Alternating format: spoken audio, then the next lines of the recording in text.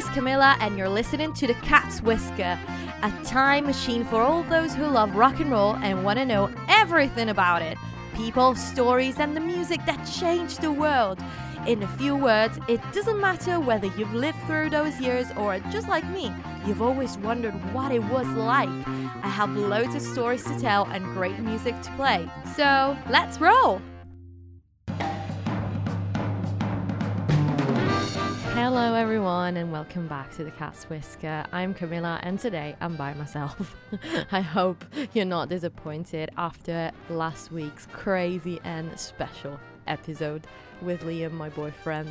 If you missed it, you have to make sure you check it out. We've listened to many old songs with very, very explicit lyrics and reviewed them.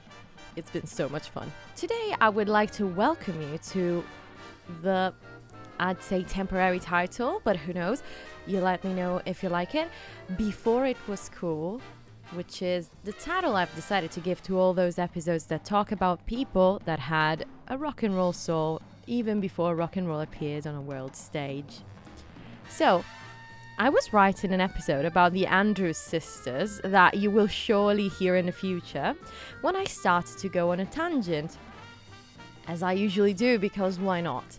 But since the tangent was starting to take more room than the Andrews sisters biography, I decided to dedicate an episode to this interesting movement called the Swing Kids, or SwingJugend.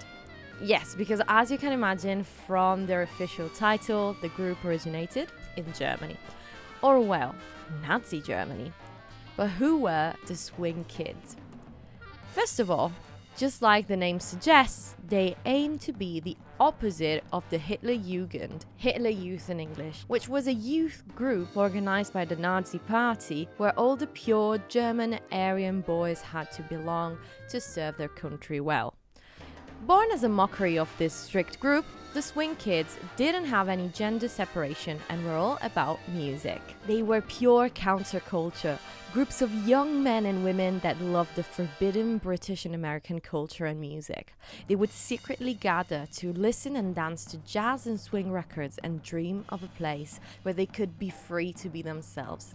No more strict uniforms, but more individualism. They were dancing and listening to swing because they truly believed in cultural freedom. And I discovered their story thanks to the Andrews sisters' debut single, Bei mir's du schön, one of the songs that the Swing Kids certainly listened to, and that, interestingly enough, even Hitler listened to.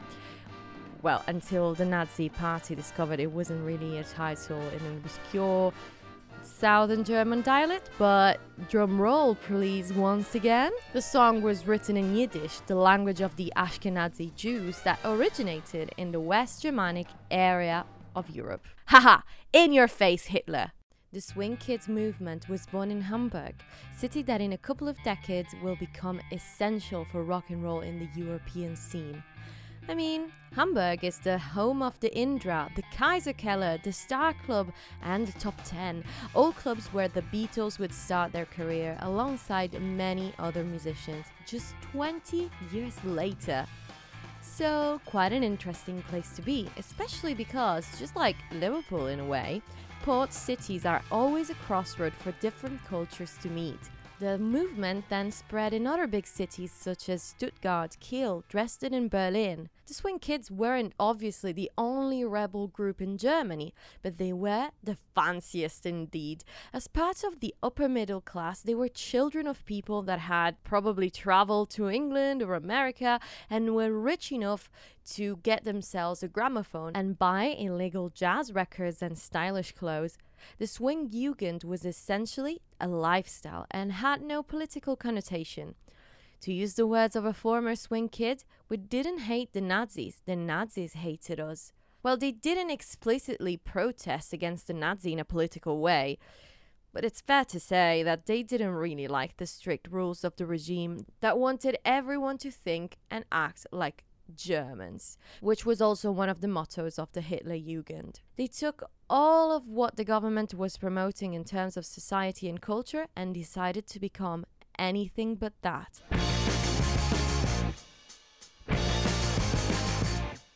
Because it might have started from music, but it became so much more. They wanted to look different, and everyone had to know it. If the ideal appearance of a perfect German young person would have had to be austere, with very somber colored clothes, clean shaven and military style hair for boys and plain appearance for the girls, the swing kids would smoke pipes. They would let their hair grow long and decorate their trench coats with Union Jack pins and wear hats alongside English checkered sport jackets. The girls would use a lot of makeup, have their hair down, put nail varnish on, wear short coat dresses, sunglasses and even trousers. Essentially, they were mods before it was cool. Another detail that the German police noted as a way to spot them actually makes me giggle a little bit. I think probably as an homage to the well-known English weather, which, to be fair, I totally understand because I am recording right now and it's absolutely miserable. The swing kids would wear an umbrella on the arm, whatever the weather. But let's go back to the beginning.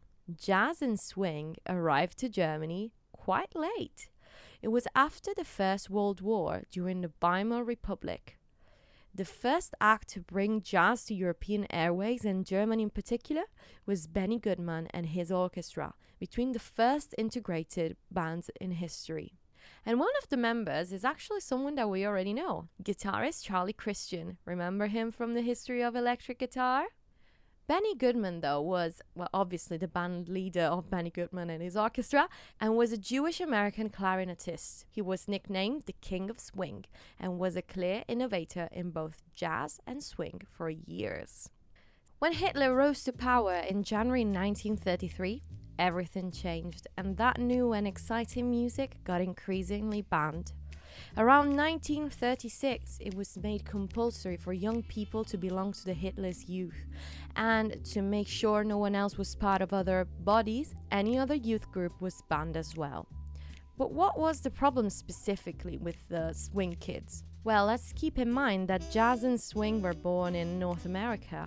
Not only that, but were a prerogative of African and Jewish Americans. And guess who didn't like them? The Nazis. But that didn't really discourage the swing kids because they kept meeting and dancing together, making fun of the Nazi rules. So instead of greeting each other using the Nazi saying Sieg Heil, they would change it to Swing Heil. Also, and I find this very, very cool, they would hang outside their clubs Nazi signs that said Swing Verboten, which meant swing prohibited, and change them into Swing Erbitten, swing requested. As we were saying, they used to meet up in swing clubs, or, well, better said, secret swing clubs. They were always packed, and even if it was dangerous, thousands of people would run to their nearest swing club and do the jitterbug, the classical swing dance that was very popular in the African American communities in the US. In doing so, they were going against the strict rules forced by the Nazi government. Sometimes the Gestapo, aka the police, would shut down massive parties with thousands of people involved. And these dances were never intended to be political protest. The kids just wanted to dance. Dance to the Glenn Miller Orchestra, Louis Armstrong, Duke Ellington, and when they weren't dancing, the SwingJugend was meeting up to listen to those records smuggled from other countries and talk to each other using slang from England or North America. They didn't really have a coherent political ideology. They just knew they were craving cultural freedom that the socio-political climate of that day was strongly against. They wanted to be free and to be able to express themselves in an individualistic way. And that doesn't work well in a dictatorship, obviously. Individualism leads to disagreement, and disagreement leads to revolution. And that's why the Nazi government didn't want anything alien interfering with their ideal of the new Third Reich Germany. And essentially, this didn't apply to music only, but to an entire set of values. And the situation gets incredibly complicated when in 1937-38, the government puts a complete ban on swing music and dancing, including private dance events. Everything eventually escalates when in 1939, Germany provokes World War II with the invasion of Poland. The swing kids needed now to operate with more secrecy. Even if their meetings didn't start as political protests, they became a safe place to forget about the war. Most of these people didn't want to enlist, and their political views on the war were, well, very clear. One year, for Winston Churchill's birthday, they've been seen chanting, "For he's a jolly good fellow." So, guess which side they were on. The Gestapo and the government knew that these kids were a threat and needed to be stopped. And this made their gatherings more and more dangerous. Your neighbors could have reported you if they caught you listening to the wrong music in 1941. And in that year, the Gestapo, encouraged by the head of the SS Himmler and the Minister of Propaganda Goebbels, is asked to suppress the SwingJugend. It was August 1941 when 300 swing kids were arrested during a raid. In January 1942, some of them were forced to join the Hitlerjugend, and the others were sent to concentration camps. But the ones that had not been caught just continued to play, even if it meant hiding and using sticks to play their beloved music. It was worth it. World War II was one of the first ever conflicts in which civilians became a very important target. The Holocaust being evidence of that, obviously. And even if the adventure of the swing kids was so much smaller compared to what the Jews have been through, I really want to stop for one moment and just reflect on what freedom meant to them. I'm not a person that usually takes strong political stances in public. I definitely like to be quiet, and I'm not gonna lie, staying silent when somebody else is fighting for me might feel comfortable sometimes and less risky. But these kids, these young people just wanted what we all want. Freedom. Being able to express ourselves, wear whatever we want to wear, and feel like we have infinite possibilities ahead of us. Though it might have been hard to feel positive in the past, and indeed for many young people like me, it is still a little tricky to keep a good mindset after what we've been through these past years. The swing kids have definitely inspired me and made me feel that fighting for our dreams might always be risky, but if we really want something, we shouldn't let the world tell us that we don't deserve it. And music, as far as I'm concerned, has always been the most exciting thing to fight with. Yes, because even with the suppression of the swing kids, that new music coming from a foreign land was just too good. And in fact, in Nazi Germany, everybody kind of realized that swing and jazz sold. Thank you very much. And that's how Charlie and his orchestra, a couple of years after the beginning of the war, make their appearance. If there's something we know about music and will be noticeable, especially with rock and roll, is that if people like it, it doesn't matter how much it's banned. Everyone will always find a way to listen to it. So swing was prohibited in Nazi Germany, but the underground scene was very active, as we've seen. And this group definitely stood out, with singer Karl Schwedler, also known as Charlie. So Charlie and his orchestra basically became very famous very quickly, even in the highest spheres. And why, if everything was banned? Because they changed lyrics to jazz and swing songs to make them pro-Germany and used the traditional harpsichord in place of a piano to play boogie-woogie. I'm not gonna lie, it's quite clever. Goebbels hires them and has the Ministry of Propaganda write their lyrics in English. Trying to stay loyal to the original American songs, the slight change in lyrics had to symbolize how great Germany was doing in the war and spread Nazi and anti-Semitic ideas and hatred towards the other countries. Charlie and his orchestra have been broadcasted not only in Germany, but especially in the UK and the United States.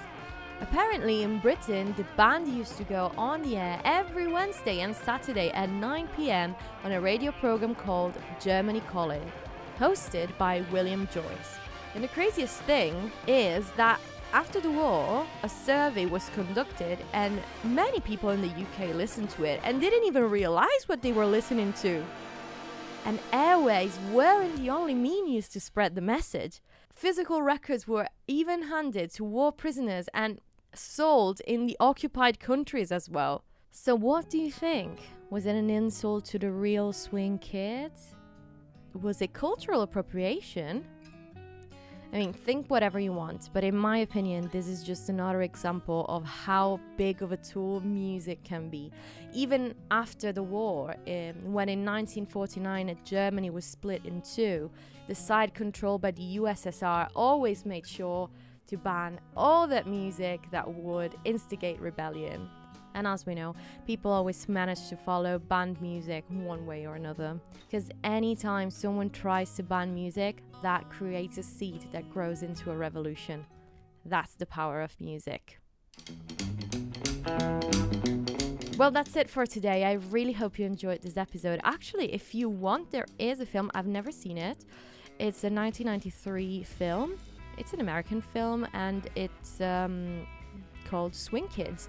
So maybe some of you have seen it. You can tell me if it's worth renting it. So yeah, let me know if you enjoyed the episode. Always make sure you follow me on Instagram at the Cat's Whisker Podcast and on TikTok at the Cat's Whisker if you want to see a lot of extra vintage content. I'll see you next week. Ciao!